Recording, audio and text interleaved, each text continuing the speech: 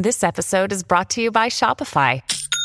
Forget the frustration of picking commerce platforms when you switch your business to Shopify, the global commerce platform that supercharges your selling wherever you sell. With Shopify, you'll harness the same intuitive features, trusted apps, and powerful analytics used by the world's leading brands. Sign up today for your $1 per month trial period at shopify.com/tech, all lowercase. That's shopify.com/tech. Hey everyone. If you like this podcast, go behind the paywall to get privileged access to the smartest minds in finance. Visit realvision.com/rvpod and use the promo code podcast10. That's podcast10 to get 10% off our essential membership for the first year. Join the Real Vision community and learn how to become a better investor. And now to the top analysis of today's markets.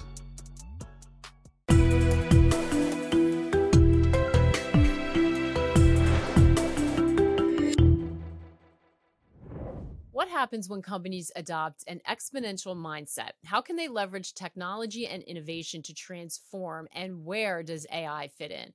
To discuss, I'm pleased to welcome Peter Diamandis, the founder and chairman of the X Prize Foundation, and Salim Ismail, best-selling author of Exponential Organizations. Hello, gentlemen. Welcome. Good to be here. Hey, Maggie. Good to see you again. Thanks so much for being with us. I mean, this is the topic on everyone's minds. But Peter, I'm curious. Let's start with you. What is happening, or what was the impetus that prompted the two of you to go back, revisit exponential organizations in this new form? So Salim and I first met each other in 2008, thereabouts, when we were starting Singularity University up in Silicon Valley.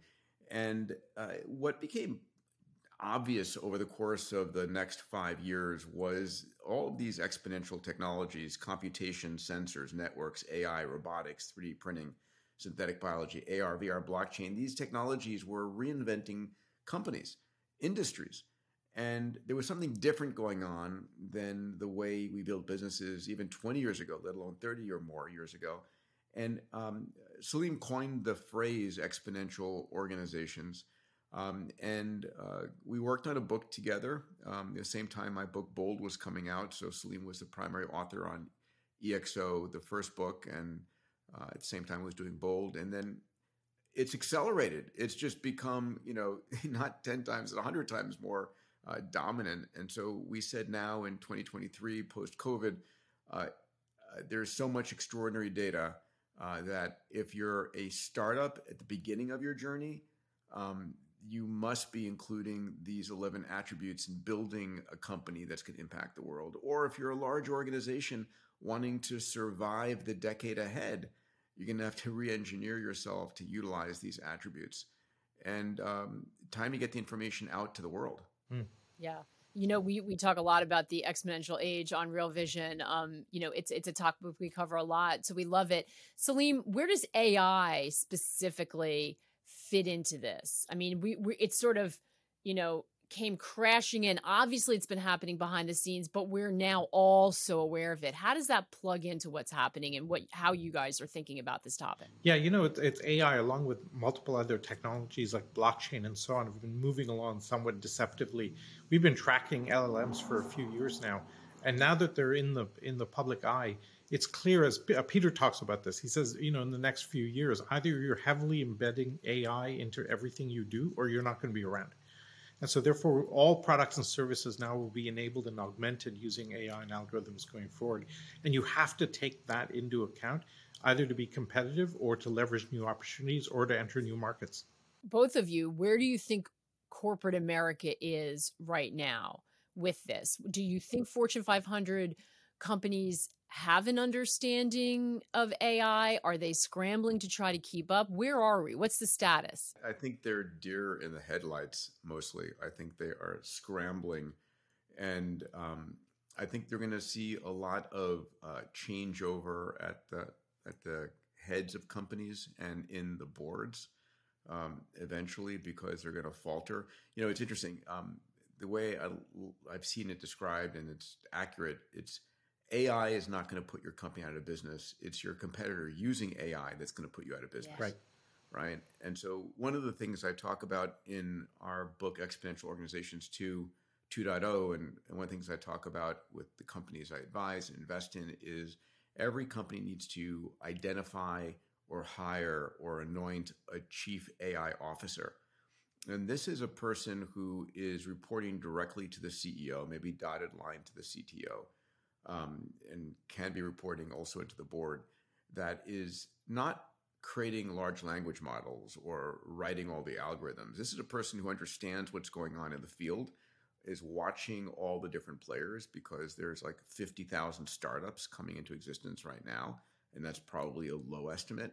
And understanding the strategies, the directions, what the big players are doing and not doing, and then being able to say, okay, we need to be utilizing these technologies in marketing, these technologies in our R&D division, these technologies in our customer service division, and constantly, the analogy I use, Maggie, is surfing on top of a tsunami instead of being crushed by it.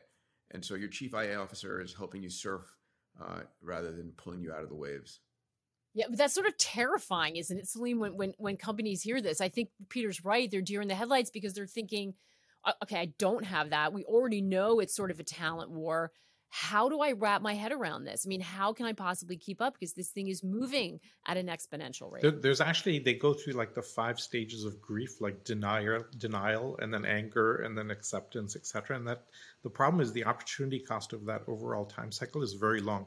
We found about at Singularity, we had the CEOs of all the big companies coming through, and we found that when they first heard about disruptive technologies, it actually took them about 3 years to do anything about it. And that opportunity cost is infinite today. So today they have to react quickly. And I think Peter's observation is dead on. They're like deer in the headlights. I think of big companies as bifurcating into 2 paths. They're the visionary leaders that are taking this on and going full out and enabling themselves. And then there's the deer in the headlights ones. For example, we first met Paul Pullman in 2015, who was the CEO of Unilever, read the book. He ordered every brand in Unilever to take on a massive transformative purpose and be purpose-driven going forward. And 4 years later, the 5 most profitable brands are the ones that adopted it the most, right? So you have that type of a leader that fully takes it on, embraces it, goes both feet in. And then there are the deniers that try to do things their old way and go back to the old, trying to kind of save the old models. And those are the ones that mostly will be defunct. Hey everyone, we're going to take a quick break right now to hear a word from our partners. We'll be right back with more of the day's top analysis on the Real Vision Daily Briefing. Yeah. I mean, Peter, I feel like you've always had this mindset because, we talked about your many different ventures and, moving into space. And then in the VC, you seem to sort of have the exponential mindset. Before we get into some of the specifics, can everyone do this? Yeah. It's interesting. I close out this book with Salim. In the final chapter, we talk about mindsets required for building an exponential organization, being an exponential entrepreneur, surfing the tsunami of change. And what I say is, listen, if think about it for yourself. If you look at the greatest leaders of all time, whether it's Elon Musk or Jeff Bezos or Steve Jobs today, or Mahatma Gandhi or Martin Luther King, whomever it might be, and you ask yourself, what made them a great leader? Was it the network of people they had? Was it their technology? Was it their money? Or was it their mindset? Most everybody will say it was their mindset, how they dealt with opportunity, how they dealt with challenge. And so if mindset is the most important thing for you to be a great leader, to be an entrepreneur successfully, what mindset do you have, right? Where did you get it? And what mindset do you need for, the decade ahead? And I find people just do not ask that question enough. So we talk about in the book a number of mindsets: a curiosity mindset, a purpose-driven mindset, an exponential mindset, an abundance mindset, and a moonshot mindset, and finally a gratitude mindset. An exponential mindset is a realization that the world is accelerating. We're seeing things, in 30 linear steps, pacing out the front of your door, you're 30 meters away. In 30 exponential steps, you're 1 billion meters. You've gone around the planet 26 times, and our brain doesn't grok exponentials. You can parrot them, but you can't really intuit them.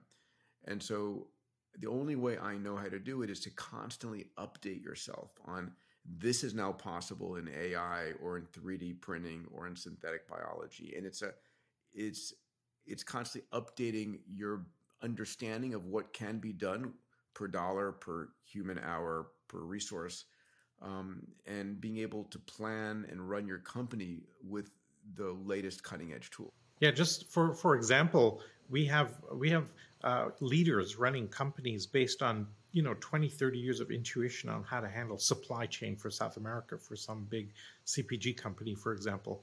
And today you need to be totally evidentiary based, run 100 experiments, see the data that comes back, and then ruthlessly follow the data because the world is changing so fast. Your intuition no longer applies. So we have to basically unlearn 50 years of Harvard MBA thinking and relearn these new models.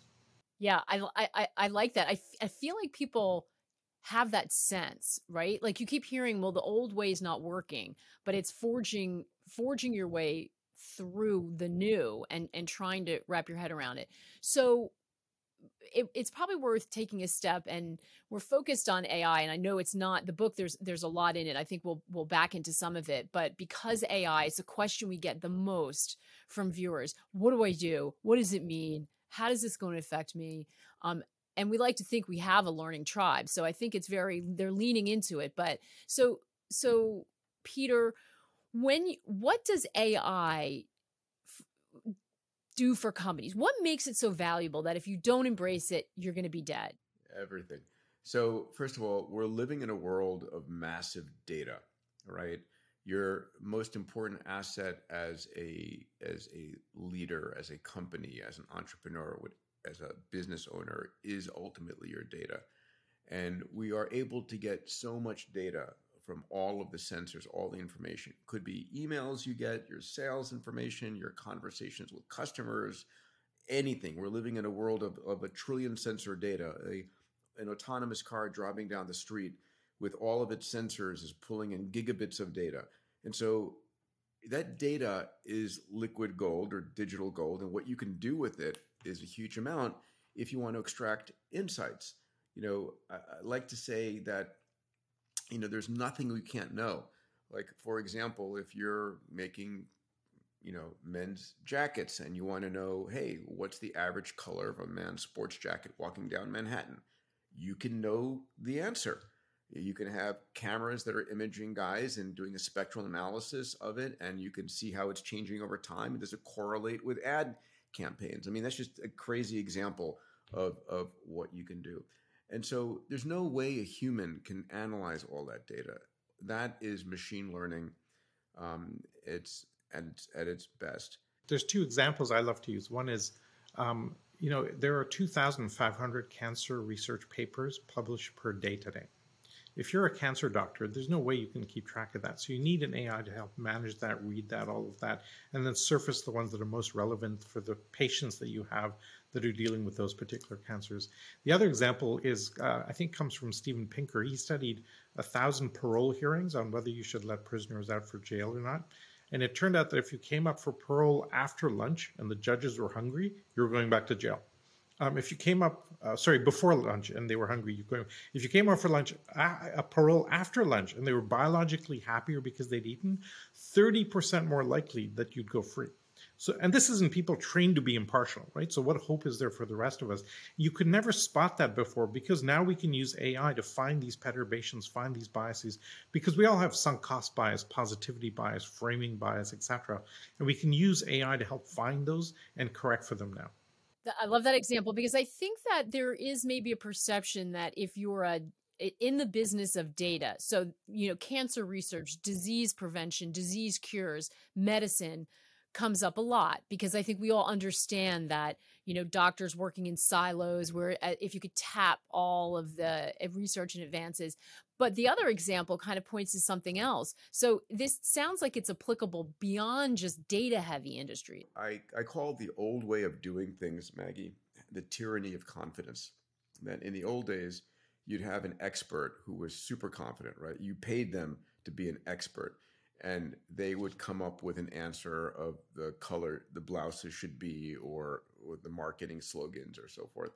And that's one human's opinion. Maybe they have a bunch of experiences, but you actually can run the experiments to find out what the check writers are thinking at scale. And, experimentation and building an experimental organization into the culture is one of the 11 attributes that we talk about in the book. And that's far more important. And that's data-driven experimentation with AI and algorithms analyzing it and giving you that information on a constant basis so you can update as things change. And it's like having magical superpowers. It's so interesting you say that. So is intuition dead? Is sort of that original idea dead?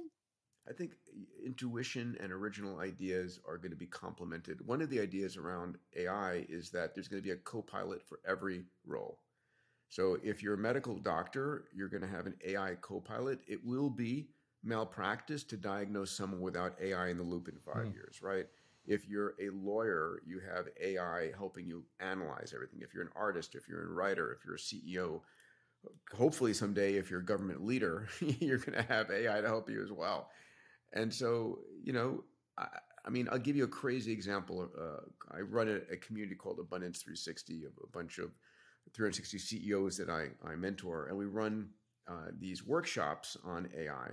And when ChatGPT first began, we were talking about how to use it in the invention business.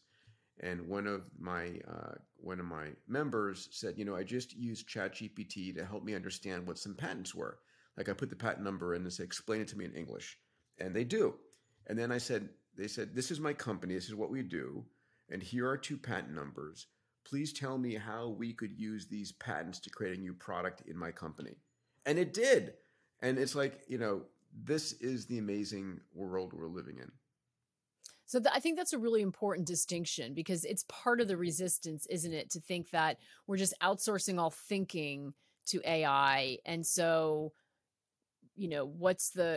some people just don't believe it, or there's a fear around the fact that it takes over everything. That has to be something you encounter, Salim, when you talk to people about this. All the time. And I think the way we frame it is you're outsourcing thoroughness, right? I know I have 2 things of what I might try, but the AI is going to come up with 6 more that I should think about. And now I have 8 things to look at, and that's the power. And I could spend a lot of time researching to find the next 3 or 4, but it's going to give them all to me on a platter, and then I can choose from that. The reason we say intuition is dead is because you built your reputation and your business career based on markets that didn't change very often, and you had a deep sense of, if this happens, then this is how I need to think about what suppliers may be able to operate, etc. But in a world that's changing this volatilely, right, where things are changing drastically every 3 months today, no amount of intuition can help you. Your prior experience doesn't help you. Therefore, you have to be experimentally data-driven and ruthless about that, and step away from your own intuition and your previous biases you may bring to the table. Yeah, so it's not intuition alone, but it is being guided by all of this data that you can harness. Exactly. If for example, the best chess players are now the humans with an AI alongside. And we'll see that in medicine and legal and healthcare and so on. Yeah. Oh, but everything. It's not just, I think, because there's, we know the lawyers are scared. We know a couple other people are scared, but there is this sense that it's in certain areas. But you are both making the argument that it's every single company is going to have to grapple with this. Every role. So podcast are you host. using ChatGPT before? Yeah, are you using ChatGPT to ask me questions right now? Is that popping up? You know what? It's funny. No, but I should have. and this is part of the change of mindset, right? Because people definitely are.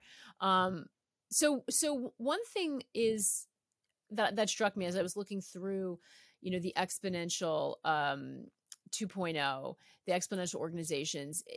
Something you said, Peter, that AI must be preceded by the adoption of a company's MTP, right? Their massive transformative purpose. What do you mean by that? And why is that the starting point? Because I think that sounds like that's very important. Quick history here. When we put the book together in 2014, we looked at 200 of the fastest growing companies and said, how are they doing this, right? How is Uber scaling by tapping into other people's cars and drivers, and Airbnb out of other people's bedrooms? And essentially the model is really not something that we invented. We were basically labeling things that were actually happening anyway. one thing we noticed that every single one of these fast-growing companies had this MTP. Google, Organize the World's Information, Uber, everybody's private drivers. And it turned out they all had it. And that's where we got really fascinated about it. And Peter drills a great deal into why. Yeah. So listen, what you're going to see when you get the book, or if you join us for any of our workshops here, is you are going to see the importance of an MTP, a massive transformative purpose, as the very first step, and then 10 different attributes after that all these companies, most of these companies, utilize, and these attributes all stick together. And we'll talk through that here. But an MTP is the North Star. It's the guiding light. It's the thing that drives the emotional energy. Doing anything big and bold in the world is hard.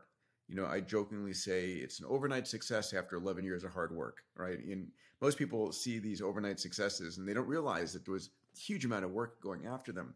And over the course of that time, you're going to hit roadblock after roadblock and failures and problems and shiny objects that will distract you to the right or left. And it's that massive transformative purpose that keeps you going and keeps you aligned.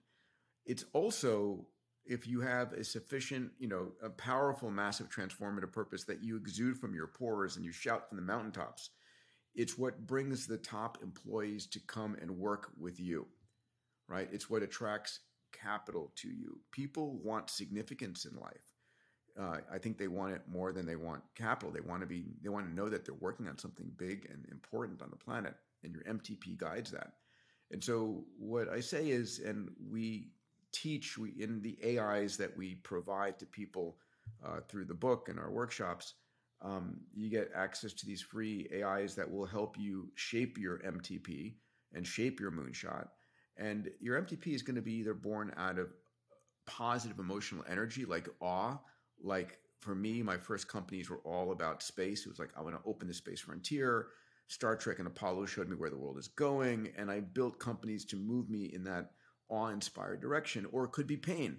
Like I refuse to let this go any further, right? So my last 10 years and $500 million investing in startups in the biotech and health area is I refuse to let the healthcare system, which sucks, go on any further. We're going to crush it. We're going to reinvent it.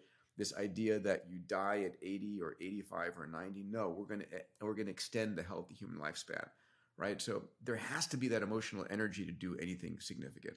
And that comes from having a clear, massive, transformative purpose for you as the company leadership and the company itself. We're going to take another quick break to hear a word from our partners. We'll be right back with more of the day's top analysis on the Real Vision Daily Briefing. This begs the important question, doesn't it? The chicken and the egg. So some companies, and we know, many are either driven or pressured by short-term shareholder, quarterly. So they're going to try to say, AI, how can this help me make money? How can this help me make my numbers? It sounds like there's a bit of work to do if you're going to successfully harness it, because you've got to have some of these other things lined up. Is that right? It's true. You do have to have other things lined up. But what it starts with big companies that are already existing, the MTP becomes first the brand promise, and then you start to deliver later on. You find the business operations and the strategies that will help deliver that. I mentioned the Paul Pullman example already. I met the CEO of Gucci who said, I will turn Gucci into an exponential organization. And he's been moving his company in adding in all these attributes over time. We found more and more that CEOs are taking this on and taking it on from a purpose. Because for hiring and recruiting, for talent retention, it becomes more and more critically important, especially the younger generation, the millennials, that are very purpose-driven. Of course, once you hire them, you have to manage them, which is a whole other thing. Do you want to work for a company whose MTP is like better shareholder returns, or we're going to put humanity on the surface of Mars, right? I mean, it's like one of them wakes you up and keeps you going all night long. Yeah. I think to your point, you see the shift happening in real time, right? You sort of have that structure where it's really based on compensation and money and salary. And then a generation coming up where that's just, not that they don't want that, but that in and of itself isn't enough. And there's been, in post-COVID, COVID really showed that, quiet quitting, all of that. I don't really think it's that. I think it's this mismatch on purpose, really, And then there's alignment inside the organization, right? And everybody knows that our MTP is to cure cancer. Then as they're working through their day-to-day projects and evaluating and making decisions, the more decentralized the organization, the more powerful and important the MTP is, because it acts, as Peter said, that North Star. How do we need to think about, someone mentioned blockchain before. How do AI and these other emerging technologies interrelate? What's the intersection? Do they stack? Do you have to have, sort of get your head around expertise in one in order to build and use them all? Does it depend on the type of company you are? How are you thinking about the intersection? Salim, should we go through the 5 internal and 5 external attributes, and then we can relate them back to AI, Maggie, if that works for you? Yeah, that sounds good. Yeah. Well, let me make a quick point before we get into that. There's a really important premise that's the starting point of all this. Peter references as the 6 Ds. You digitize, then you have a deceptive phase, then you dematerialize, demonetize, dematerialize products and services into a new model. Music is a classic example that's gone through cassettes and DVDs, and now it's all streaming services, right? We're going to see education, healthcare, energy all follow that path. Well, in that new world where multiple technologies are intersecting to form radical opportunity spaces, then the EXO and the attributes that we've identified give you the organizing principles for operating in a highly volatile, unbelievable upside type of world. And so that's the premise and the starting point and the rationale and the starting thesis for this. So we start with the MTP, which is the massive transformative purpose. Then we found there were 5 externalities that many of these companies were using that allowed them to keep a very small feature footprint and then scale very quickly using some of these. So the first one is staff on demand that Uber uses, where it doesn't hire its own drivers. Right. The second one is community and crowd. Hold on. Let's just slow it down. So, sure. Staff on demand. If you have a large population of drivers or a large population of Airbnb homeowners, AI is going to help you manage that. Right. So if you are turning some portion of the 8 billion people out there into your community that you're using, that you have a relationship with that community, not necessarily paying them. Some of them are doing stuff for free. They're helping you market, they're helping you promote because they love what you're doing. Or that community may become your staff on demand. That requires massive amount of AI to manage. So I'm going to plug AI back into everything as promised. So that's staff on demand. And let me ask a question here. One of the issues that comes up with AI, and let's say the intersection of, say, AI and robotics, is that it's going to result in massive job losses. It's going to be very, very deflationary, and you're going to see, no more lawyers, certainly no more legal assistants. There's a lot of fear around that, and you can imagine in the political sphere that that's also going to be a rub. Do we have to change the way we think about labor? We go nuts when we hear that conversation. We hate it. The reason is that none of the data supports it. Right? Let me give you a clear example. In the 1970s, we created ATM machines, and there was all this hand waving and ringing, going, "Oh my God, what will we do with millions of bank tellers that will be out of work?" And lots of consternation and thinking, should we do this? Should we preserve the jobs, etc.? What actually happened was that the cost of running a branch dropped by 10 times. The banks ended up creating 10 times or more branches, and the number of bank tellers has not changed at all. And we see the same thing with truck drivers. The most robotic automated countries in the world are Korea, Sweden, Germany. And they also happen to be the countries with the lowest unemployment rates. So it turns out when you don't automate, you don't lose jobs, you just increase capacity and you do a ton more. So yes, we may automate legal thinking. Unfortunately, we won't get rid of the lawyers. We'll just have 10 times better contracts. There is a potential to say that a number of different categories of jobs will be eliminated because algorithms or AIs will do it better. And the question is, were those jobs that individuals really wanted in the first place? 2 things are going to happen. There'll be a transitory period during which those individuals are partnering with AIs, again, an AI co-pilot in every area. And then there'll be a point in which people can really pursue what they dreamed about doing versus what job was available to them to put food on the table or get insurance for their family. We're talking about staff on demand. Yeah. What else is a component? The second one is community and crowd, right? So TED has done an amazing job of building its brand using community and TEDx events. XPRIZE does an amazing job of incentivizing the crowd to come and solve major problems. And obviously use AI pretty heavily there to manage interactions between community members, help to optimize value creation between community members and so on. So, and managing the crowd obviously then also becomes a fairly intensive, labor-intensive, and data-intensive process, which then AI can help in. So that's where the second one. The third one is AI and algorithms, where that's embedded deeply into it. Clearly, Uber, for example, has matching algorithms to match driver and passenger based on location, similar ratings, et cetera, et cetera. The fourth one is leveraged assets. So Airbnb leveraging and tapping into other people's bedrooms. And what they've done here is information enabled those properties so that people can choose where to stay. And that, again, you have a matching process with AI supporting that. The classic leveraged asset is cloud computing. In fact, that's the birthplace of an EXO, is when Amazon Web Services launched, because you could take computing off the balance sheet and make it a truly variable cost, right? And so fairly heavy use of AI and algorithms there. And the final one is engagement. For all these externalities. This is gamification, incentive prizes, Web3 crypto economics that allow you to manage and connect with your community and your user base and optimize their interaction and optimize loyalty, run promotions within that, and so on. And it's all big data, it's all AI driven, and it's real time. Yeah, if I want my community to have this behavior, I want them taking these courses, I want them watching these videos. How do you incentivize that, right? So when my fraternity brothers, Michael Saylor at MicroStrategies, has just built a system where they're going to use Satoshis, basically, a fraction of a Bitcoin, that if you are at your meeting on time, or if you take some extra coursework at night, or if you watch the proper training materials, you get some Satoshis in your wallet. And it's a mechanism engaging and rewarding. So very interesting strategies. We found along all of this research some of the kind of the stellar companies and new models that are emerging. For example, in engagement, there's a model called Octalysis, where they've taken 8 major human motivations like epic meaning and fear of missing out and scarcity and social inclusion, et cetera, and mapped 150 gaming techniques and engagement techniques to those.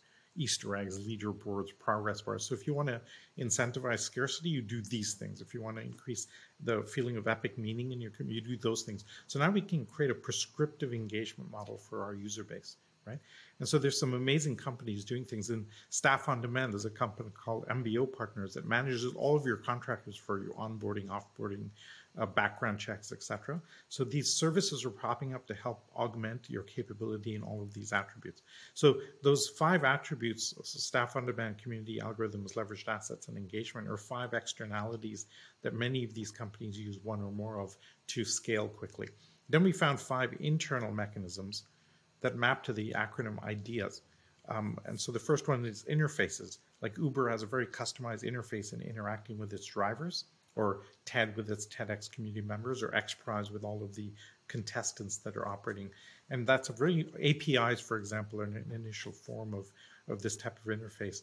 The second one is dashboards. And again, just to bring it back, your APIs are all AI-enabled APIs, right? That enable anyone in the world to utilize your product or service, right? If you want to become a platform like YouTube, where people can load their videos, get all information, generate revenue, then those interfaces and APIs, AI-enabled, is how you do that.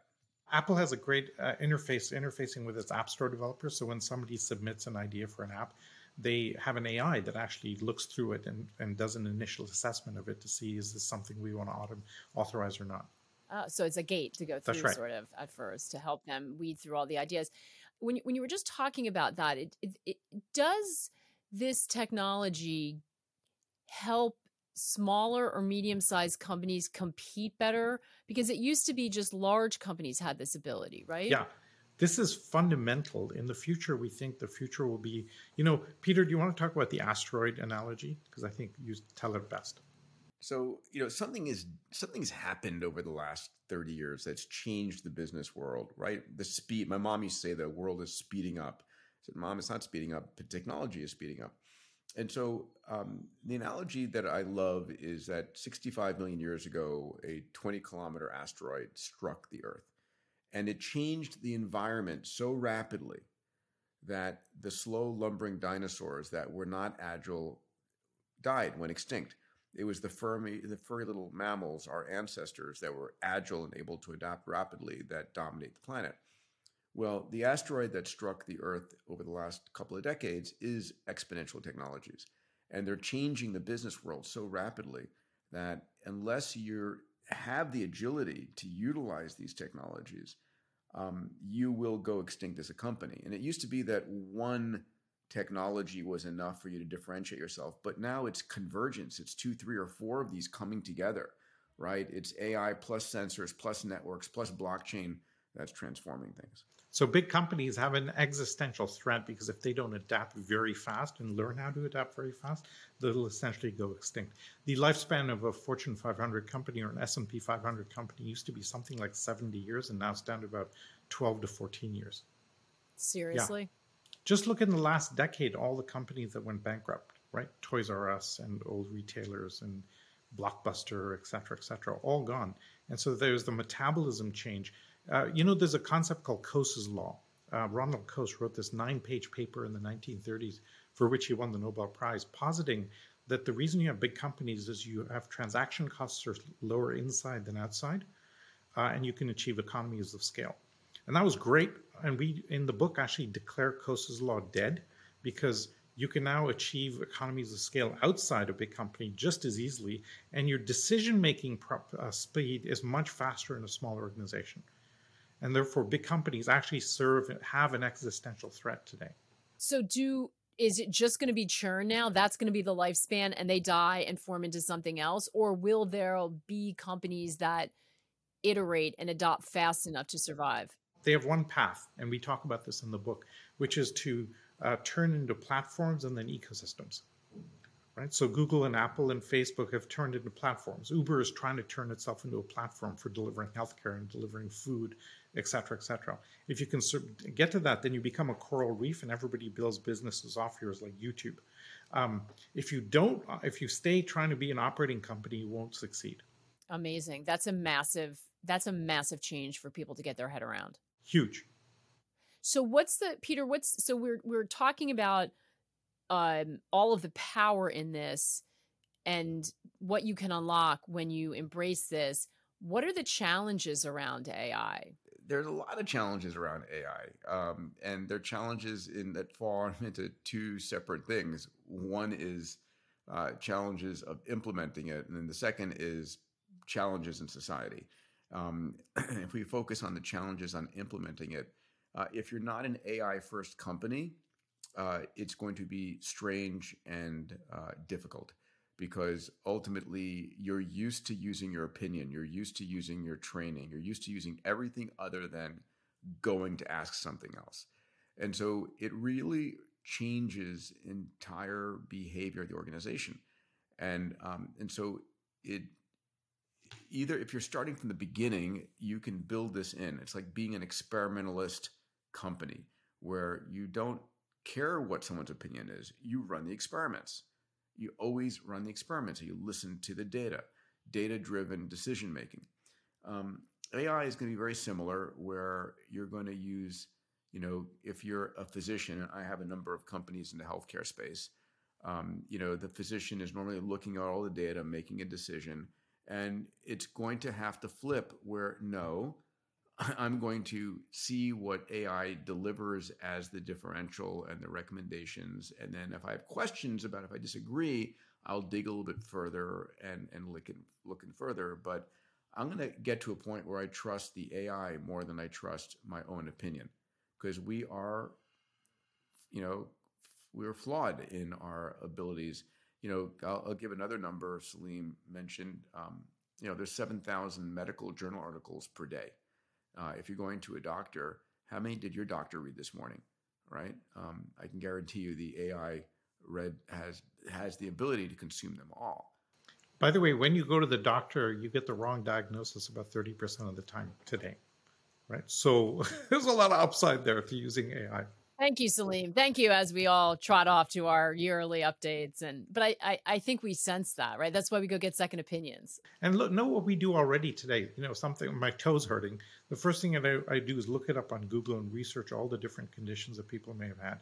I take those to my doctor who goes, what the hell is this? And doesn't even know how to look at it. And we'll start from first principles. Yeah, stop looking at, well, they tell you, stop looking at the internet, because we always usually go for the ones that are, we're dying usually. So when an AI empowers that, then we'll get to the right answer so much faster. Yeah, here's an example. OpenAI's ChatGPT came online in November of 22. In January of 23, 2 months later, it had passed the U.S. medical licensing exam, right, which requires 4 years of medical school and 2 years in residence. And that's pretty spectacular. So the difficulty in implementing it is momentum. It's culture, is one of the most important. It's not money. So cultural, meaning there's resistance to it. There's resistance. There's human. No, I'm the expert. I don't want to ask the stupid AI what I should be doing here. What does it know? I've been working in this field for 40 years. I'm the chief creative officer here. Well, guess what? You are going to lose that battle. And so culture is very, very much important. And then the second thing is that the field is changing so rapidly. Staying on top of it is going to be very difficult. And that's where, again, a chief AI officer informing every level of your organization is so important. What about when you were talking about the societal part, I guess this is where the ethics of it come in, because, already powerful technology, if it's your co-pilot, very much depends on who the pilot is. And if somebody wants to use it for nefarious means or for deception or for undermining, we know there's concern about elections. It's moving so fast. How are you thinking about the ethical part of it? So those are the societal, but even within a corporation, how does that fit in? And what are your thoughts around that? This is like fire, right? I can use fire to heat my house and I can use it to burn down your house. And it comes down to how do we extract the promise of the technology without the peril? Now, when you look back over the last, say, 20 years or so, we were super freaked out by the internet and we may be bombarded and fished out of existence. Then we were really worried about email and we were being spammed out of existence. And we found ways of dealing with all of those. Like we don't hear about spam as a problem in email today because we've had actually AI systems that actually filter out most of the spam before it gets to us. So we think it's an arms race where people will do bad things and then we'll use AI with people doing good things to fight the people that do bad things. And it just keeps going on and on and on. It just becomes more and more automated. Yeah, Peter, I think it's been coming up. Is it an arms race or a space race? I have a feeling you're going to lean into the space race part of it. Well, no, it is. It's an AI. It's the AI wars. What's happening is, so you have to understand, we don't actually know the answers to these questions, right? We can give opinions. I was listening to Jeffrey Hinton, who was just left Google. Yes, he's been warning. Yeah, he's been in the news, right? Yeah, he recalled the fact that Google started developing these transformers and these large language models in 2017 and was basically not releasing them until they had more experience. And it was OpenAI's release of ChatGPT onto the world stage that forced Google's hand, Alphabet's hand, to release it to remain relevant and competitive. They released Bard. So that's fascinating. And so there's not going to be a slowing down of this stuff. And now the question becomes, how do you regulate it? Can you regulate it? And I don't know that you can regulate it. If you make something illegal in the US, does it just go to South Korea or China or India? So, when I was in medical school years ago, the restriction enzymes, gene editing, first came on scene. And it was front pages of newspapers. The Time magazine was like, designer babies and Hitler youth. It was like scaremongering tactics again, right? That's what the media does. And there was a lot of discussion about, should we regulate these genetic engineering? And what happened instead was that the genetic engineering industry got together at a place called Asilomar and held these very famous Asilomar conferences in which they created their own guidelines, ethical and moral operating guidelines, which have stood the test of time. We have not had a genetic engineering disaster in the past, 40 years. So the call for these companies to get together to do this is going on right now. So we'll see. But listen, I'm a father of two 11-year-olds. Salim has an 11-year-old. Our three boys know each other, and thinking about what's their world going to look like is fascinating.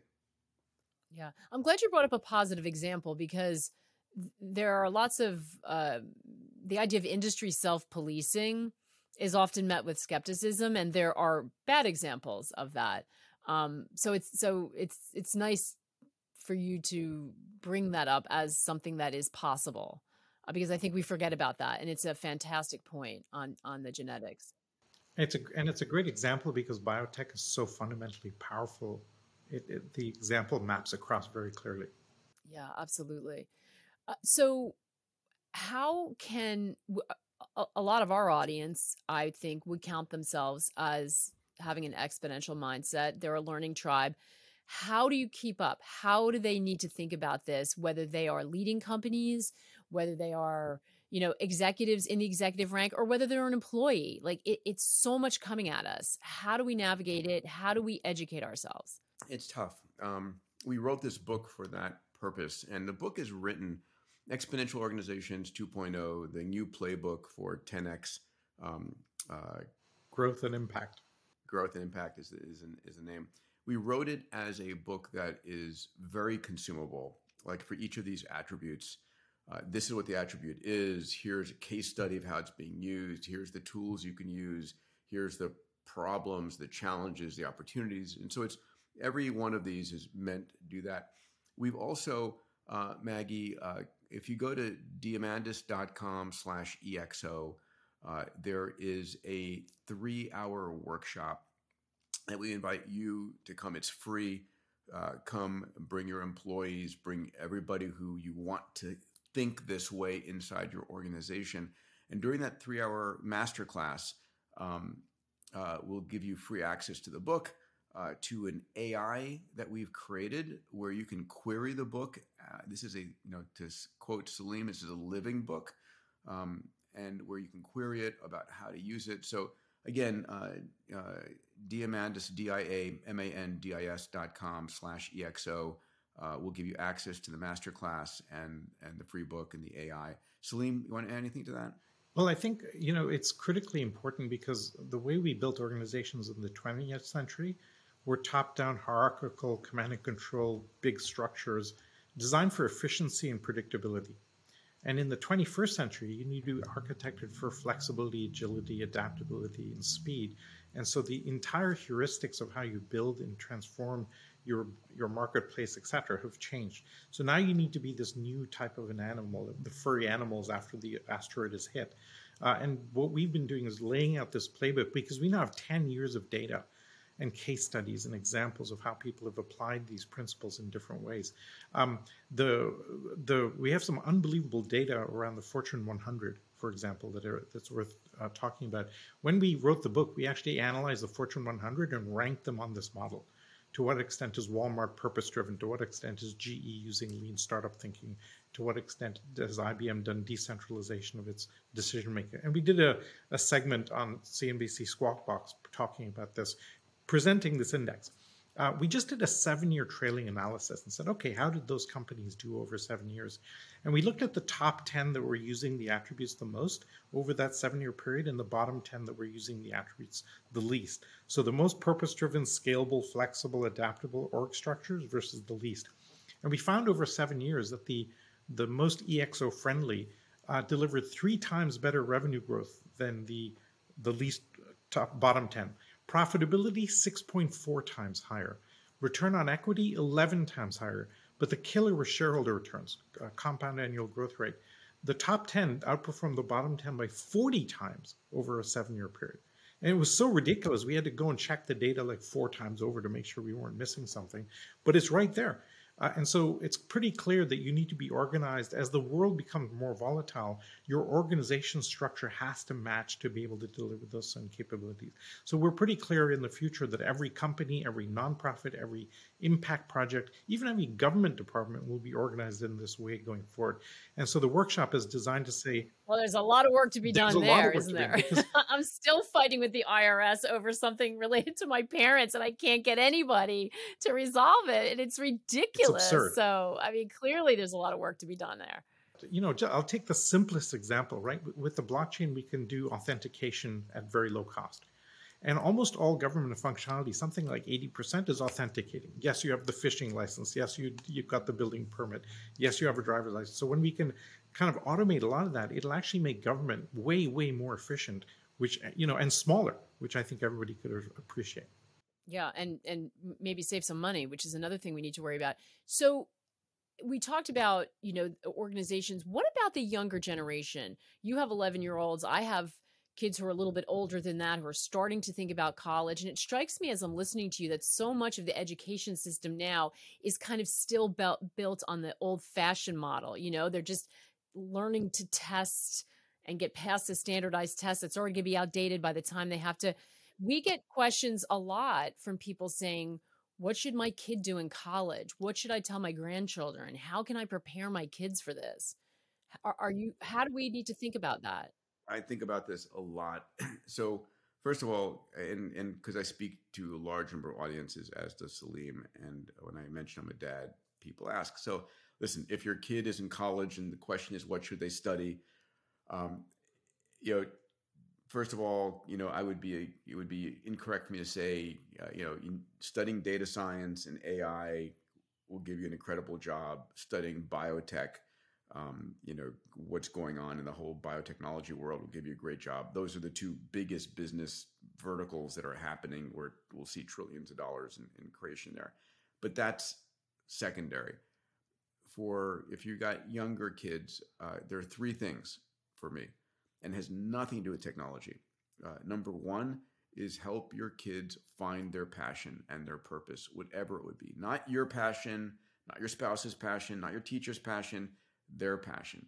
For me, when I was growing up, it was my passion for space that drove me to do everything I've ever done in life as a result directly of that self-driven, wanting to learn passion for it's Star Trek. It's, Captain Kirk and Mr. Spock that got me going, and Neil and Buzz landing on the moon.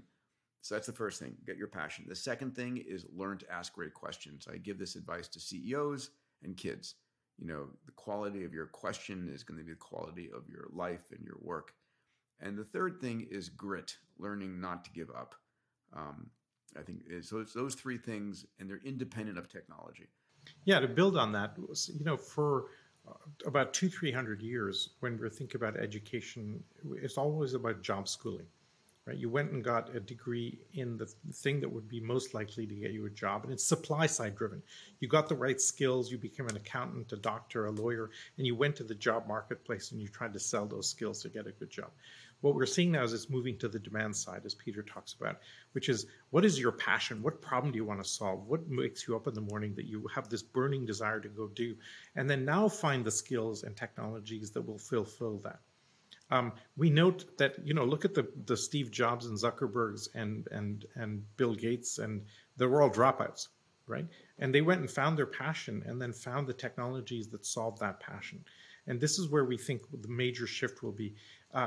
There's some amazing data around this. Now the biggest companies in the world aren't hiring based on your college degree, right? In GitHub, which is a platform of software developers globally, you're in Silicon Valley today, your salary as a software developer now has nothing to do with your college degree or your grades or the reputation you have. It's 100% what is your score on GitHub, which is an open peer-to-peer Yelp style rating where people rated my code.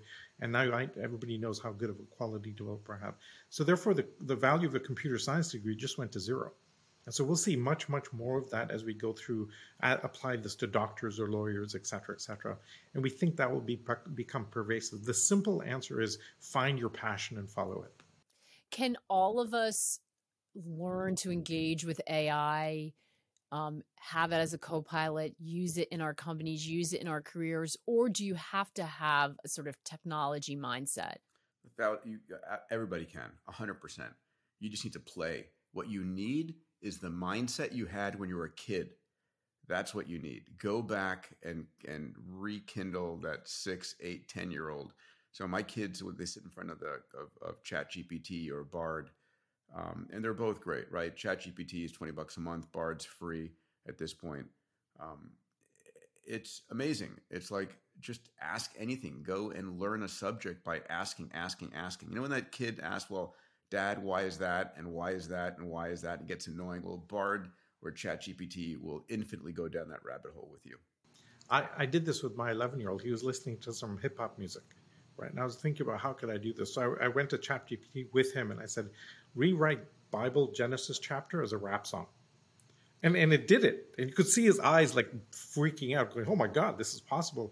This is the kind of thing that we'll do. And this is an important point to make around Peter's 6 Ds, which is, you know, you digitize, you get disrupted, and you deceptive, and then you get disrupted.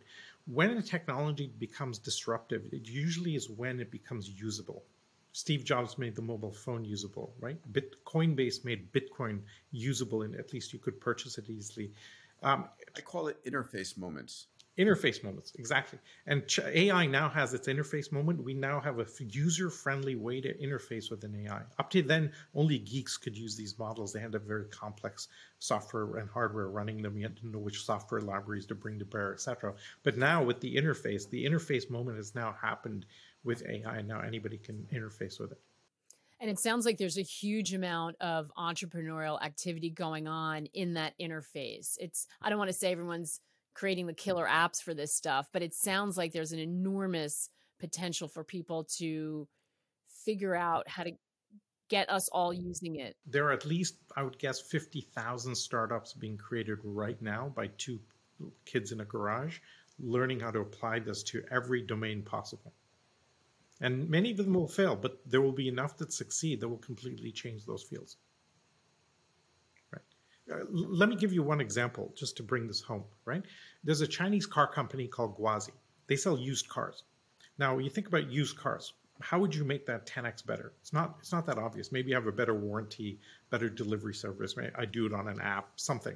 What they do is they go to somebody who wants to sell a car and they capture 250 data points, video, audio, images. They take an audio of the engine and run it through a machine learning algorithm. They can detect the quality of the engine just by the perturbation in the sounds, right? Their engine comes up with a price. This is what we think the car is worth. They show it to the seller and they say, we'll give you 10% less than this price in cash right now. Seller goes, hell, sure, yeah. Then they go to somebody who wants to buy the car and they said, here's the price of this car. We'll sell it to you for 10% more. Fully transparent, there's the model. In 7 years, they captured 80% of the used car market in China. They sell 2 million cars a month, right? So you look at that and you go, that's what's possible if you apply all these attributes collectively. We can see, we're going to see this. We're going to see radical disruption of every industry. And you think about used cars, it's not an obvious thing, right? If you can do it in used cars, why can't you do it in every other domain out there? Amazing. So what are both of you currently playing around with that's kind of blowing your mind in AI as you continue to sort of think about and help companies tap into their exponential selves? I'm actually doing a 4-hour workshop tomorrow for my Abundance 360 members, and we're going to walk through a lot of the OpenAI, ChatGPT, and their plugins. We're going to look at some of the imaging work. We're going to look at some of the summarization work, the ability that you can feed into these AI engines a PDF and say summarize it for me, or a YouTube video and say summarize this video for me, right? So challenge is that as humans, our speed at which we consume information has not accelerated, but oh my God, the amount of acceleration in the world, info in the world has exploded. So how do you use AI to find the information that's most relevant to you, your career or your desires, and then use AI to be able to filter it and present you the most important part of that information. So this is part of how do you make time more abundant, right? How do you use your time, right? We're all born with the same restriction of 24 hours in a day, 7 days in a week. And it's how you use time. A billionaire saves time by flying in their private jet and skipping, lines of magnetometers and socks. You can save time by using Google or Bard or ChatGPT and so forth. At the very metaphysical level, the world is a signal to noise problem, right?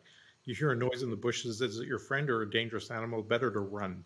If back in the old days. Today, you hear a noise in the bushes, you put a camera in there and you run and then watch the camera. With all the information out there, we now have really good AI gives us a really good signal to noise processor, right? Filter out all the stuff that I'm eating and give me the 3 things I should be eating right now. Or same thing with exercise. You've seen, here's my exercise patterns. Tell me the most optimal exercise for me. I've got 30 minutes, go. And so I think we'll see a radical change in lifestyle, businesses, etc., all applying AI to do things and optimize things, give us more time, give us more space, give us more freedom. We're super excited about the future. Honestly, again, I want to say to everybody listening here, if you haven't had a chance to dive in and play. Just give yourself an hour. Go watch a few YouTube videos or just open up Bard or ChatGPT and just start asking question after question after question and go down the rabbit hole. And I think you'll be amazed at what you find.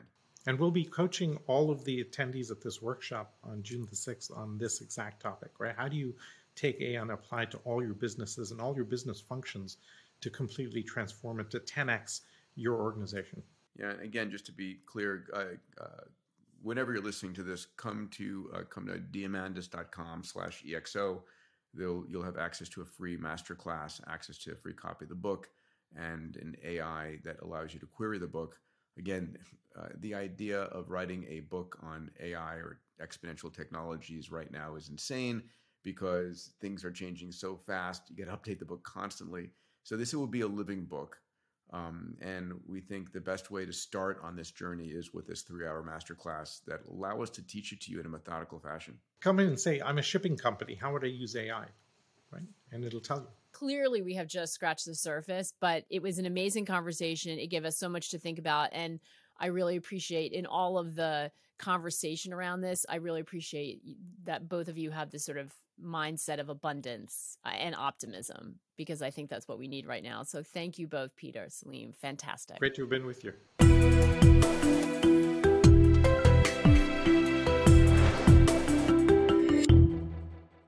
What's up, revolutionaries? Thanks for tuning in to the Real Vision Daily Briefing. For more content like this, head over to realvision.com and get unfiltered access to the very best, brightest, and biggest names in finance.